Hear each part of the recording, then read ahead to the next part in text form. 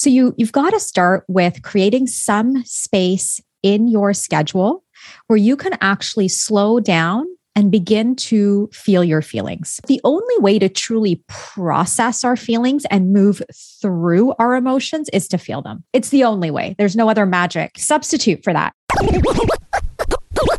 You're listening to Make Some Noise podcast, episode number 445 with guest Dr. Shamala Kiru.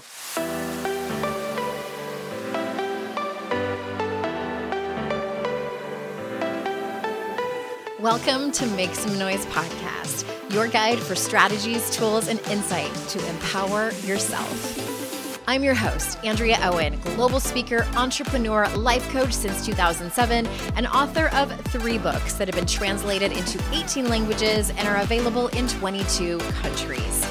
Each week, I'll bring you a guest or a lesson that will help you maximize unshakable confidence, master resilience, and make some noise in your life. You ready?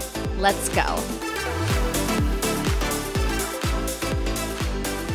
Hey everyone, welcome to another episode of the podcast. I am so glad that you are here. You know, I was listening to one of my favorite podcasts. I've been listening to a lot of Maintenance Phase lately. If you haven't listened to it, it's really great. And I had it on in the car, and then I have it when I'm making breakfast. And I just love having their voices on, entertaining me, informing me. And I thought to myself, I think people probably do the same thing with my podcast. So if you do, thank you. Thank you for having me join you in whatever task, endeavor, exercise, anything that you do. I am just so honored to be able to join you in those moments.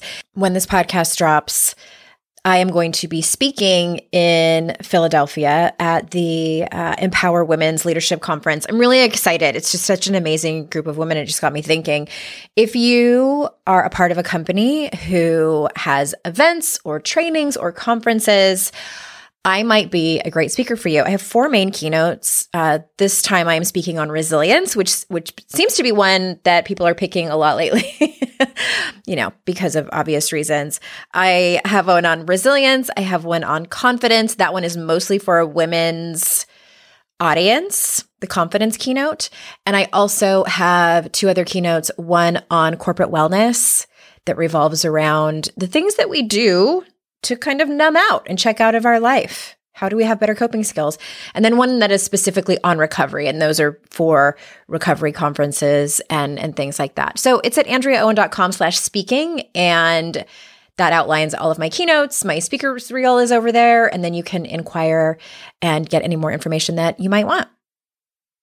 All right. This is our last episode on the therapy modalities, healing, and it's a good transition over into relationships. I am so excited to have you hear this conversation. Dr. Shamala is here with us, and she's talking about emotional intelligence. And one of the very first questions I asked her, which I hadn't planned, was like, what actually is it? What is emotional intelligence? So she'll tell us what that is, as well as we do spend a decent amount of time talking about communication skills, which is incredibly helpful. And in her expert opinion is, can make or break your success, both in your personal life and your professional life. And she talks about how you can leverage your emotional intelligence. She has these 4 pillars. She'll get into it. I won't tell you any more. Let me tell you a little bit about her for those who don't know her. Dr. Shamala is an ex-therapist turned relationship and leadership expert with 20 years experience. The EQ Code, her global coaching company, trains professional women to master their emotions, communicate fearlessly, and lead with confidence so they can execute their mission at a whole new level. She is also the founder of the Kiru Psychotherapy Clinic podcast host and has appeared on national television as a media expert for over a decade. So without further ado, here is Dr. Shamala. Shamala, thank you so much for being here.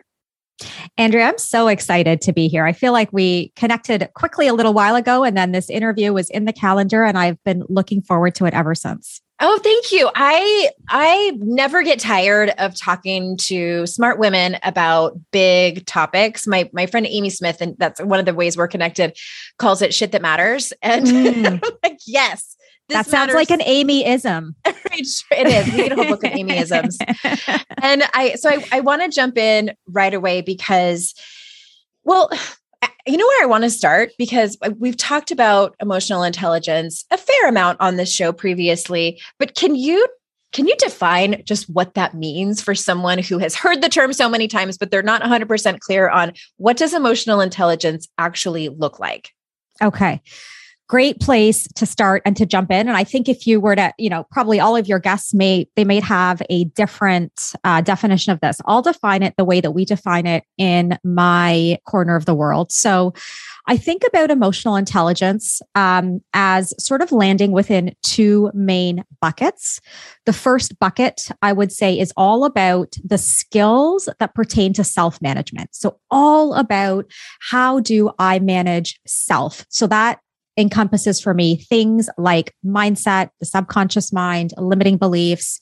Of course, we want to develop empowering beliefs, self-regulation, emotion regulation, sense of self, identity. There's like lots and lots of beautiful things for me that reside within the bucket of self, or as it's traditionally been called in emotional intelligence, is self-management.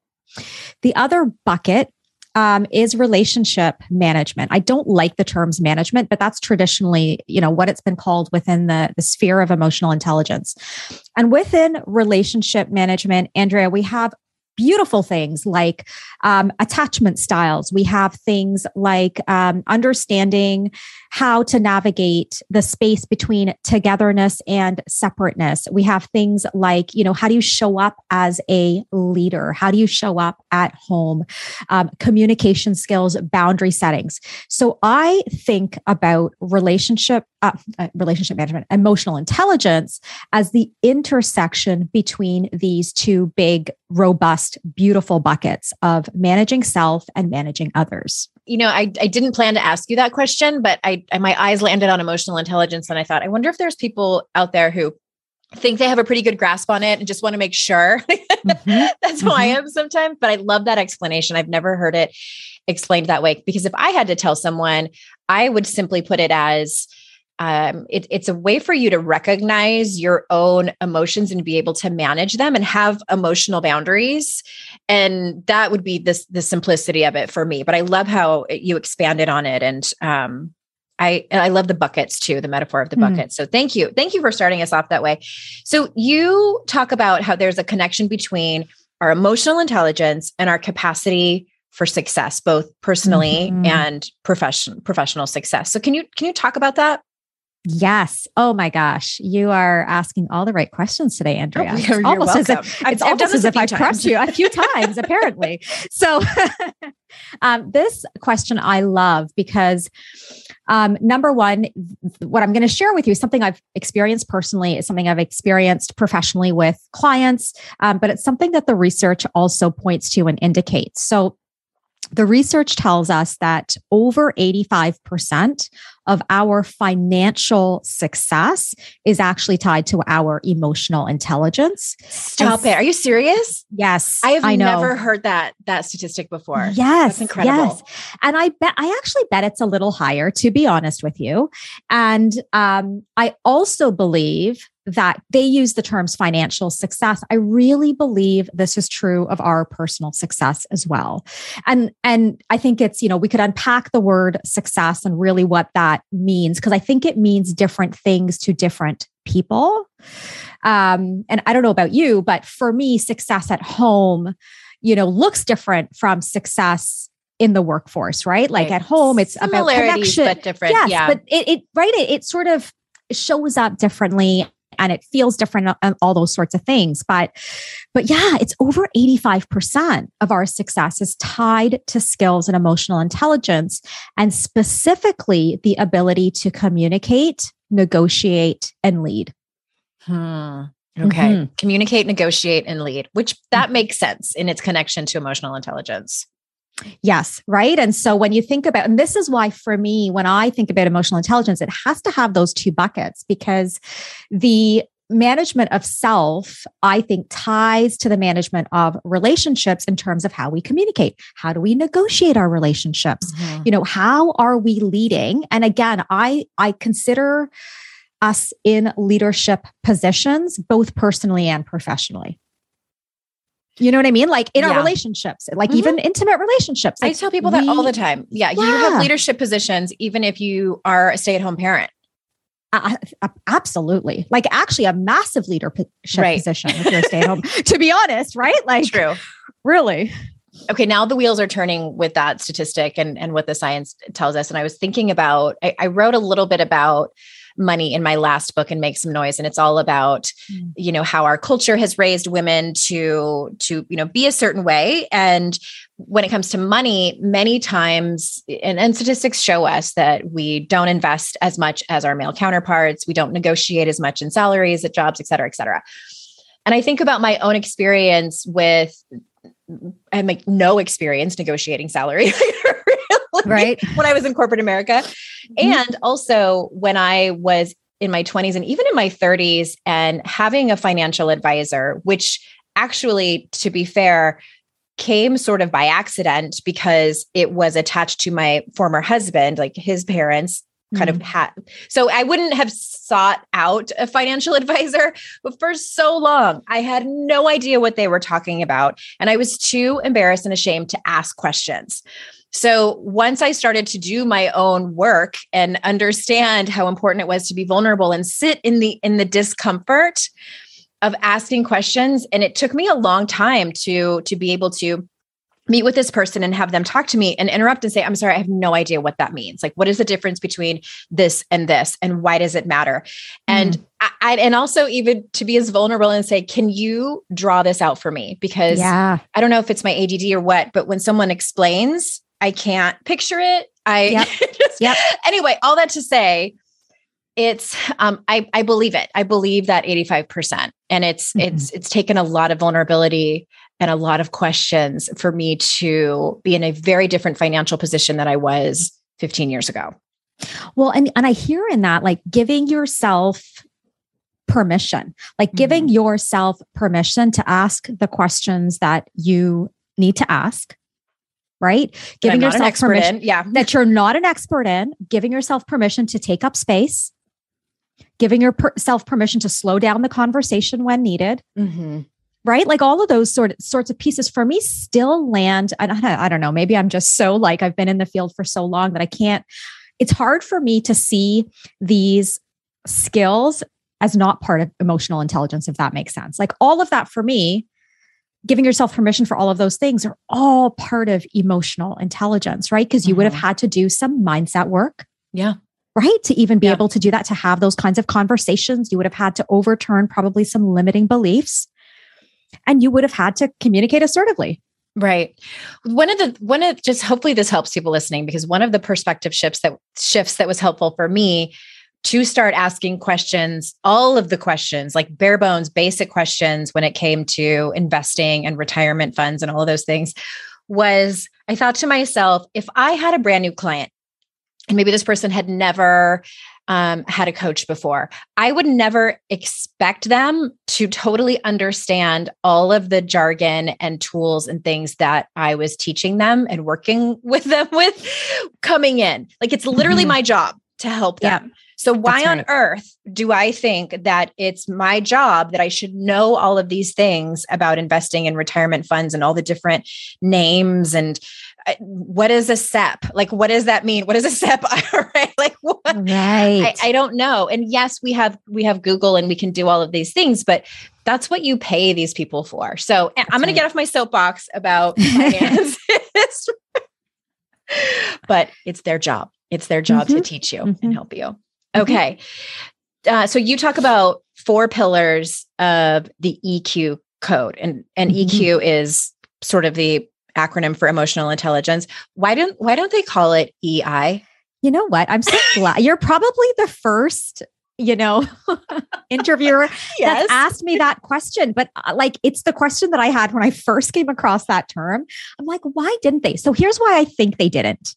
Because when EQ, emotional intelligence, really sort of quote unquote came on the scene, and it was a big thing. And, when it first came on the scene, it wasn't used necessarily in areas of like coaching or even in like therapy mainstream. And things like, no, it wasn't. Like it was really in the corporate sector. right? So it was being taught in the corporate sector. I used to be in corporate Canada. I'm Canadian before I became a therapist, but it was used in the corporate sector, and it was used as part of like leadership development for the top tier leaders. Okay. And so I don't know. This is my guess. There's no research to back this up, but I think they called it EQ because they wanted to differentiate it and almost like juxtapose it to IQ. Okay. Because, right? Like when we first started learning and researching and really looking into what they called soft skills, emotional intelligence skills, they were like, oh, these are completely different from technical skills or sort of the IQ, right? So one of the things that we would often talk about in the space is that you might score really, really high on IQ, but score really, really low on EQ. I've met those people. Well, yes, we all, I believe we all have, which is kind of funny. And we can laugh about that. But that's the best explanation I have for it. But I agree because even when we decided to call our company the EQ Code, my marketing team was like, Shamla, no one knows what EQ is. I'm like, I know, but it just, it is what it is. And it will spark conversation. And I use emotional intelligence, right? Like I use emotional intelligence, like in everything I say. So, but that's, it's EQ is maybe you should make a YouTube video about it because there probably are people who are Googling it. I assumed that it stood for like emotional quotient or something, some other word that they decided was too confusing or anyway. Okay. That was not the original question. I sometimes I blurt things out that run through my mind. Okay. So 4 pillars of the EQ code. Can you briefly explain them and how each pillar helps women master every area of their life and take as much time as you need? Okay, sure. Not easy question. It's not an easy question. And please stop me because I could talk about this all day. So stop me when I've taken too much time. So to understand this, so one of the things, I'll back up a little bit. So my background and how I came to this is I spent about 20 years as a psychotherapist, specializing in couple and family therapy. So my doctoral degree is in couple and family therapy. So once I decided I wanted to move out of psychotherapy. So I don't practice one-to-one psychotherapy anymore. I decided I wanted to move into the coaching space. I wanted to move into the coaching space with taking sort of everything I've learned and a framework that women could utilize in a bit of a step-by-step way with support for integration and all of those sorts of things that would allow them to achieve the goals that I was primarily seeing in my practice. Like what women were really struggling with, what they really wanted, what they desired, like all those sorts of things. So that's sort of the background to how I sort of came up with and developed these 4 pillars. So it's the intersection between who we are individually and how we relate to our world and the people in it. So with that said, the first pillar of success that we use, we call it emotional mastery. And what that actually means is really learning how to feel calm and confident regardless of external circumstances. It's important for me to say emotional mastery doesn't mean you don't feel things and you don't get upset and you don't get activated and you don't get dysregulated. That's not at all what it means. Because that happens to me every single day, right? I had a moment of total dysregulation this morning as I was getting my daughter off to school. So it happens every day. So, but what it means is that we have the skills so that we can choose to feel calm and confident regardless of what's happening outside of us. So that's for me what emotional mastery is. And that's the foundation of really and truly everything we do and teach and train inside of the EQ code. And this would encompass things that you're probably familiar with, Andrea, like skills around self-regulation, reprogramming the subconscious mind, reprogramming and repatterning, old ways of thinking about ourselves and relationships, our worth, all those sorts of things, our role, all the deeper work is what's encompassed for me in the emotional mastery pillar. The second pillar is what we call fearless communication. And again, I always have to explain these terms because what I mean when I say fearless communication is not that you don't feel afraid when you're having a difficult conversation, but it's that you have the courage and the integrity to have the difficult conversation, say what you really need to say, ask for what you really need to ask for, regardless of the outcome of that conversation. Mm-hmm. And one of the things I think that keeps women from having the conversations that we need to have is that we get really tied and fixated on the outcome, like wanting a conversation to go a certain way. And then that's what dysregulates us. And that's what activates the fear response in such a profound way that we often end up not having the conversation. Or we choose some of the more toxic styles of communication, like the passive style or the passive aggressive style, aggressive style, right? Rather than communicating assertively. So that's fearless communication. Third pillar, we call it elevated relationships. And what I mean by that is the ability to set boundaries without feeling guilty, the ability to, when you're, in a relationship, let's say it's an intimate relationship, you're able to maintain your sense of self, like maintain your sense of who you are, while simultaneously really being able to take risks, let your guard down, get close, right? Experience the fullness of intimacy without losing yourself inside of it. So that's, for me, those are just some of the skills inside of the elevated relationships pillar. And then the final one, we use this pillar.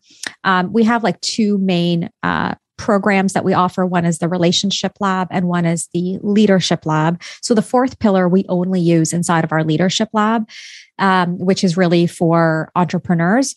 And this is where we integrate those three pillars and we learn how to lead with confidence. That's what we call it. And it's really about the ability to make decisions that are aligned with our values rather than decisions that meet other people's expectations.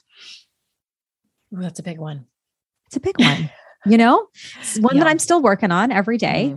So those are sort of the, and again, it's, if you ask me 10 years from now, they might shift and they might be different, but I'm 45 and I stopped practicing psychotherapy I guess it's been over a year now. So over a year ago, I still maintain my clinic, still lead my team. And that's sort of the culmination of my 2 decades of work and really saying, okay, these are the key areas where most of the women in my world anyway, really were desiring support. I'm interrupting this conversation to bring you a few words from some of our sponsors. Last year, I bought Olive & June manicure sets for people that I love, and they loved them as gifts. And I was so happy when Olive & June reached out to be a sponsor of the show because I've been using them as well for weeks, and I absolutely adore them.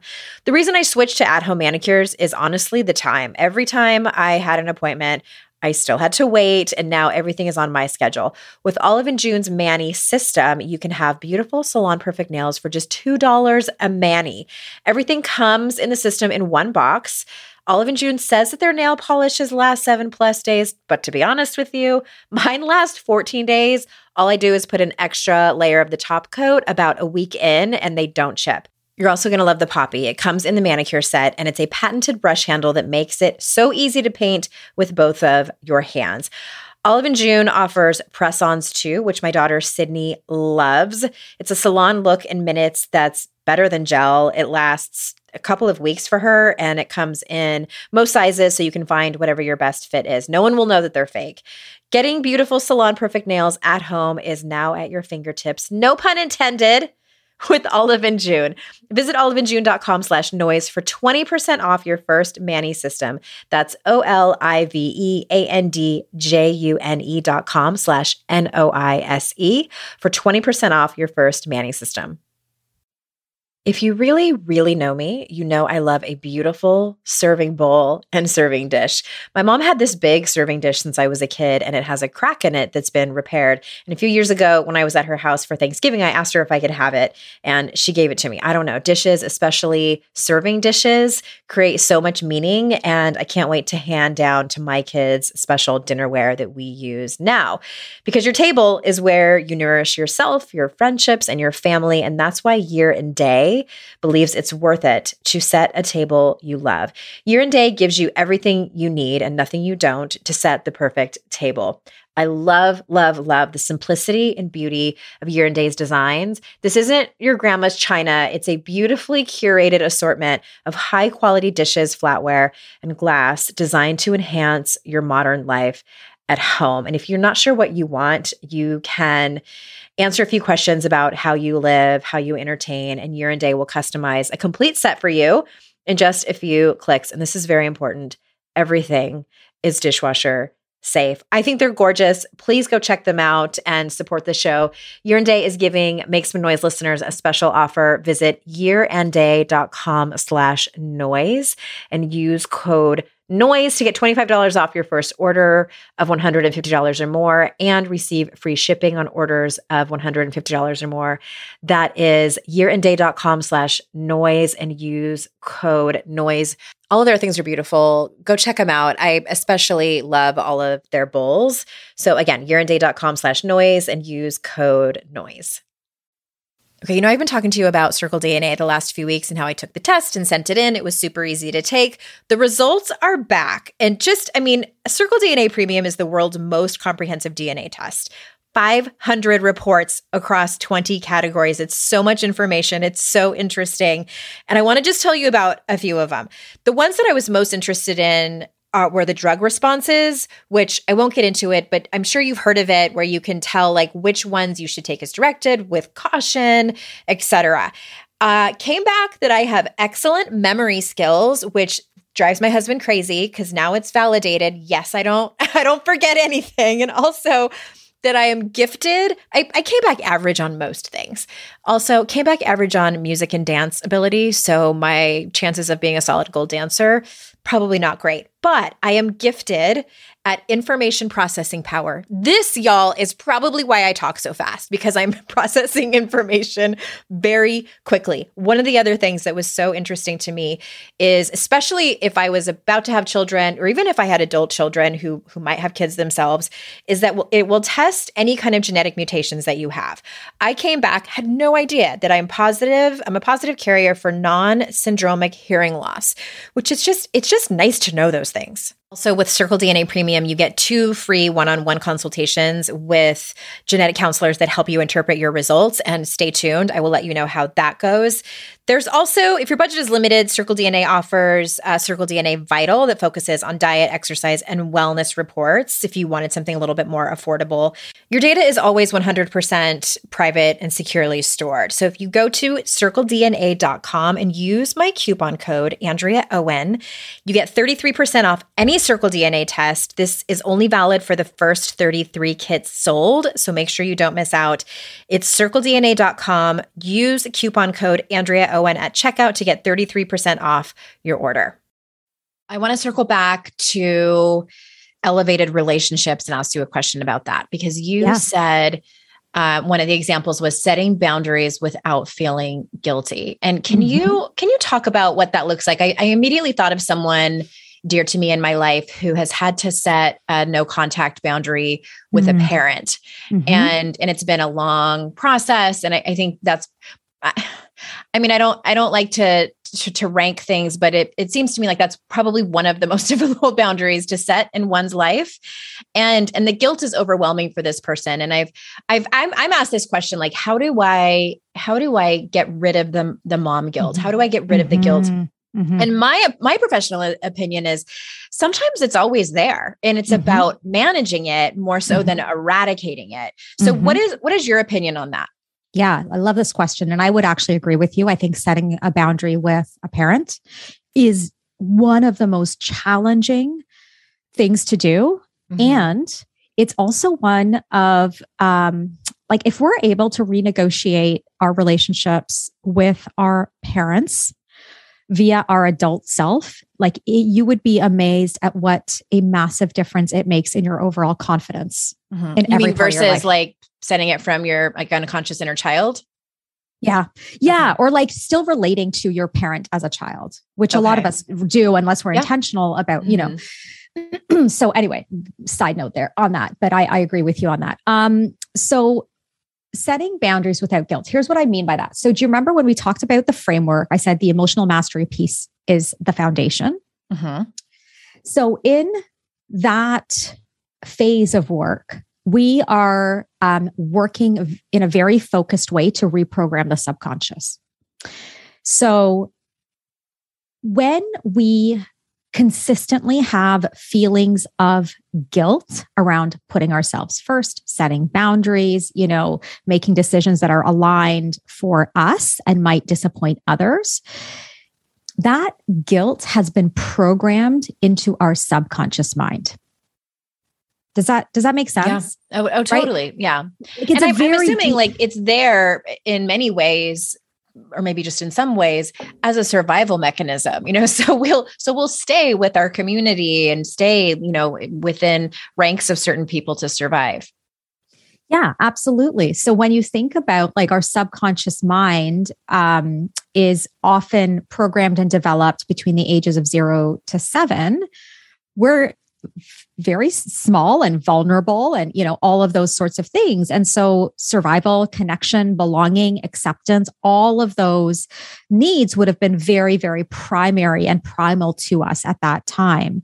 And so we learned to feel guilty when we let people down. We learn to feel bad, right? Like a lot of women will say, I feel bad. Like I feel so bad about that. Like a terrible kid. Yeah. Like a terror. Exactly. Right. It's like goes back to that. I feel like a bad girl. Like I need to be a good, like this good girl programming. So it goes very, very deep. So when I say to women that I work with, like we can actually learn to set boundaries without guilt. What I mean is like, that's the long game. Like we can get to a place where we have really repatterned and reprogrammed those neural pathways around how we see ourselves in relation to others, that it doesn't trigger that guilt response. But it takes time. That's not going to happen right away, right? So to reprogram and repattern a response, because that's all it is. Guilt is just a response. Yeah. Right? It's a response. So to reprogram and repattern a response like guilt, it's two things. One, it's working at the level of the subconscious to really shift what's happening in there. But the second thing is taking action that aligns with the new belief you want to hold. Taking action with a new belief that you want to hold. Okay. Right. So give us a quick example of that. Yes. Based on the example that I gave. So let's say my good girl belief, right? Like is that it's my job to make my mother happy. Let's just use a really concrete, right? It's my job to make my mom happy. She's getting older. It's my job to make sure she's happy, that she's not stressed, that, all those sorts of things. So that's the limiting belief that activates guilt for me. Right? And probably keeps me from making decisions that align with my goals, my desires, my values.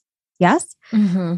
Right. So the new belief could be something like, I am not responsible for other people's feelings. I am responsible for living in alignment with my values. For how I show up. Yeah. Yeah. Right. Like, and it can, there's lots of different ways that we could reposition that belief so that it really fits the individual. Like, I don't believe in, like just standard affirmations, or I think it really needs to fit, for you and your particular life and your particular circumstances, for your subconscious mind to actually buy it and be willing to even play with it. Oh my gosh. Okay. I'm having like some aha moments over here. It's so interesting. A few things.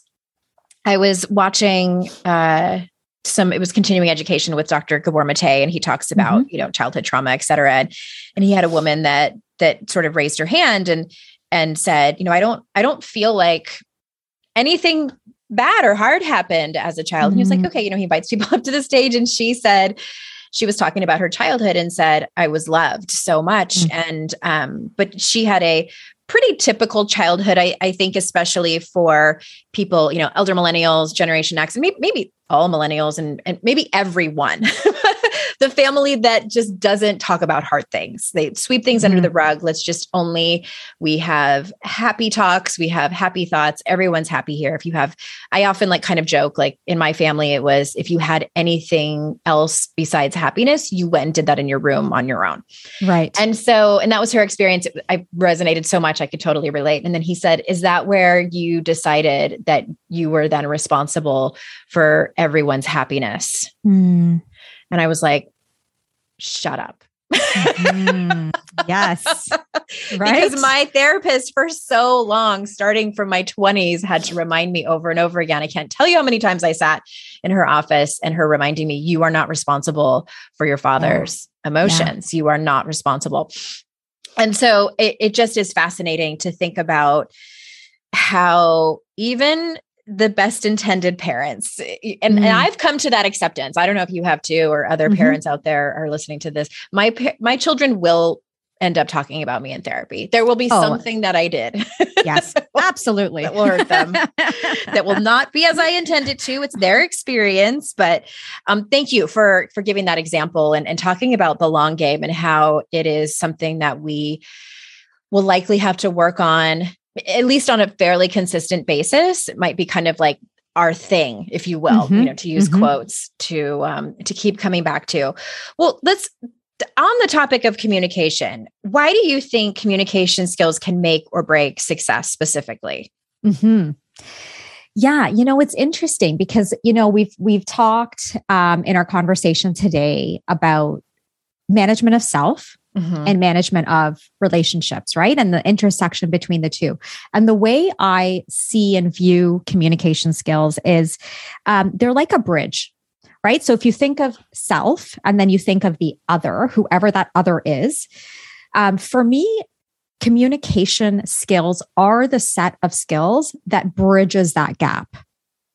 Right? It's the set of skills that we would use to connect with the other. It's a set of skills that we would use to deepen a relationship. It's also the set of skills that can get us into a lot of trouble in relationships or make it very difficult for us to navigate our relationships.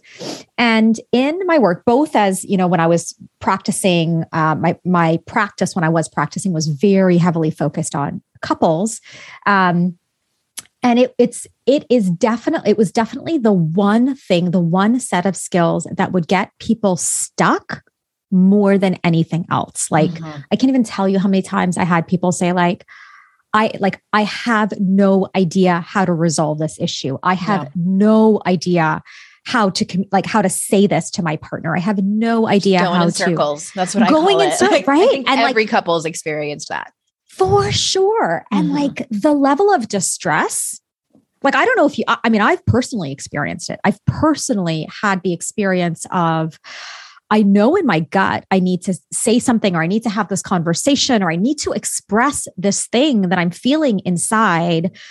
And I feel so stuck. I feel like my emotions are, all over the place. And how do I say it? And I'm thinking about the other person. And so it's a very, very common experience. And so for me, one of the areas that I think I've personally made a massive shift in that has had a dramatic impact on how I show up to my own relationships at home, as well as how I show up, as a leader for the businesses that I run, as well as how I show up, publicly, whether I'm speaking or whatever it is, it's my communication skills. Yeah. It comes back to that. And I often think about it if there was one set of skills that I probably get asked to teach and train on more than anything else, it's communication. No one, no one's right? If no one really comes to me as help me reprogram all my subconscious, but that's not the sexy, right? Nobody really wants to do that. We do it because we have to. But really what people ask for and want and realize they really need are communication skills. I think we all innately sort of know it absolutely can make or break our success. Yes. I think you're right. That last part, like we innately know, but I was, and you explained it very well. Like what does that actually look like? And I wonder if, I'm not surprised that the biggest thing people are looking for to have you talk about, train and teach is on communication. And this is just my hypothesis. I wonder if it has something to do with the fact that it's universal that we've been in a position in a relationship, whether it's at work or a romantic relationship or even a friendship, where we don't feel like we're being heard. And then the other person likely feels the same way. And then you go around in circles, and then the emotions rise until there's a big fight, until people are being passive aggressive or stonewalling or whatever it is that their style is when people get hurt and angry and frustrated. And I wonder if many times we want the skills for selfish reasons because we want the other person to hear us. Yes. That's our number one priority. Like, of course we want to work things out and be able to hear their side and be able to communicate, with reciprocity, but also I want you to hear me. I want you to understand, not just hear me. Yes. I think you're so bang on. And I work with professional women, but I also work with a lot of entrepreneurs, and for entrepreneurs, it's like the number one skill that they desire and they come to me for, because they realize it actually does have a significant impact. Just like the research says, 85% on our financial success, right? It really impacts how we attract and retain clients. To be honest with you, if we were going to get really down to the nitty gritty of business growth and entrepreneurship, and it has a huge impact on ability to attract and retain clientele in any business. Doesn't matter the industry. That's interesting and not surprising when you think about it. But what I have seen happen in my own, not just this marriage that I'm in, but previous relationships is when you don't hear each other, and when you have a communication breakdown, which inevitably will happen, then I think each partner starts jockeying to prove to the other person who has it worse. It's like, I'm the most hurt. You're not going to tell me that your hurt or frustration or anger or sadness or whatever is worse than mine. And then when you get to that place, I think it's nobody's listening to each other. And that's right. Luckily I recognize that place, and that where I'm like, all right, now we need to call in the supervisors, AKA therapists. Yeah. Because we're not getting anywhere.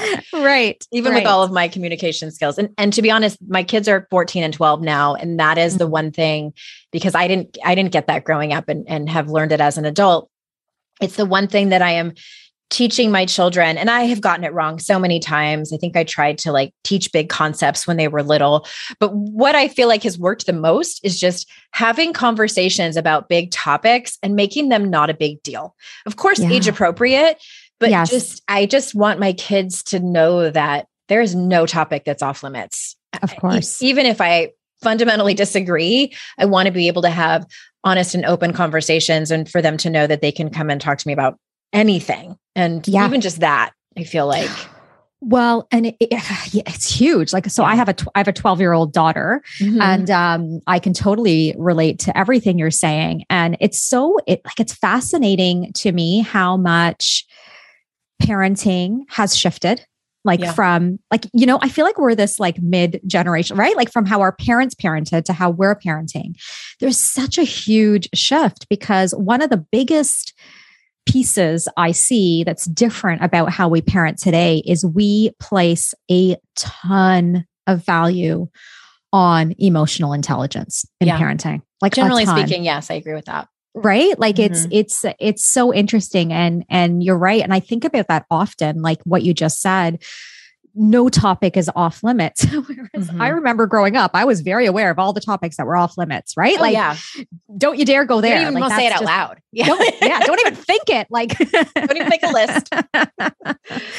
I think it's such a beautiful shift. And I have no doubt the next generation will just take it even further. right? I'm so excited for them. Yeah. I'm worried for, other reasons, world problems, et cetera, environmental problems, et cetera, et cetera. However, I'm excited for this generation and I get emotional about it often, seeing things on TV. And anyway, I have one more question for you. And then I want you to tell people where they can go to get more of you. So what are some ways, maybe like a first steps type of thing, that a woman can leverage emotional intelligence in her life? Great question. So if you're listening to this and it's like, what the heck is this? Like communication, boundaries, guilt. I've got all kinds of guilt. The first place to start, I would say, is creating some space, because I realize that most women don't have a lot of space in their lives and in their schedules for themselves. So you've got to start with creating some space in your schedule where you can actually slow down and begin to feel your feelings. I actually did, it'll be gone by the time this episode is aired, but I did a little Instagram story yesterday about this very thing because we were talking about it on one of my coaching calls. Is there's a massive difference between thinking your feelings and feeling your feelings. I made a TikTok about that. Like the over intellectualization of it. Yeah, totally. I'm a master at that. Right? Like I feel very bitter about this whole thing. Like that's not feeling your feelings. Like it's thinking your feelings. It is a level of awareness in that you're identifying, but the only way to truly process our feelings and move through our emotions is to feel them. It's the only way. There's no other magic, substitute for that. So if you're going to start somewhere, I would invite you into a daily practice because, here's the news, ladies, is this like, you got to practice this stuff every single day. A daily practice of carving out, it doesn't have to be long. It can be 5 minutes of slowing down and turning inward to actually feel your feelings so that you're better able to process them. That's the first step and the foundation of emotion regulation and emotional mastery. Well, I've been saying the same thing. So I love it when experts come on here and echo what I've been teaching. I don't think that the intellectualizing and the thinking about emotions is bad per se. It's just, it can be a bit of a coping mechanism. Would you agree? Listen, I think it's useful. I actually think, and there are times where we need to feel our feelings. And then there are times where we need to move into that like simple cognitive awareness of our feelings, right? Like when we're going in to have a difficult conversation. So these are different pathways and different approaches we can take. And I, don't discount any of them. But if we're looking at really where we want to start to move towards our most emotionally intelligent self, we need to process. And so that for me is a really great place to begin the practice of accessing the emotionally intelligent woman within yourself. Fantastic. Okay. So you are at theeqcode.com. Is there anywhere else that you want to send people specifically? Instagram's a great place. Come find me on Instagram. I know, Andrea, you'll link it up for your listeners, dr.shamala-kiru. Better that you find it in the show notes because it's a tricky one to spell. Yeah. Go to the show notes, everybody, and I'll link to her Instagram account. Dr.Shamala-Kiru. And if you go to that link in bio, that's where if we've got a free masterclass happening, if we've got something going on, you will find it all there. And if you go to eqcode.com, right on the homepage, you will see a freebie. Like there's a free emotional intelligence audit that you can take that will help you to understand where you rank today in terms of this set of skills. Ooh, I love a good quiz/audit. I am going to go check that out too. Thank you so much for being here. This has been such a fun and insightful conversation. I am so grateful. And to everyone listening, thank you so much for your time. I'm incredibly grateful that you choose to spend it here with my guests and myself. And remember, it's our life's journey to make ourselves better humans and our life's responsibility to make the world a better place. Bye for now.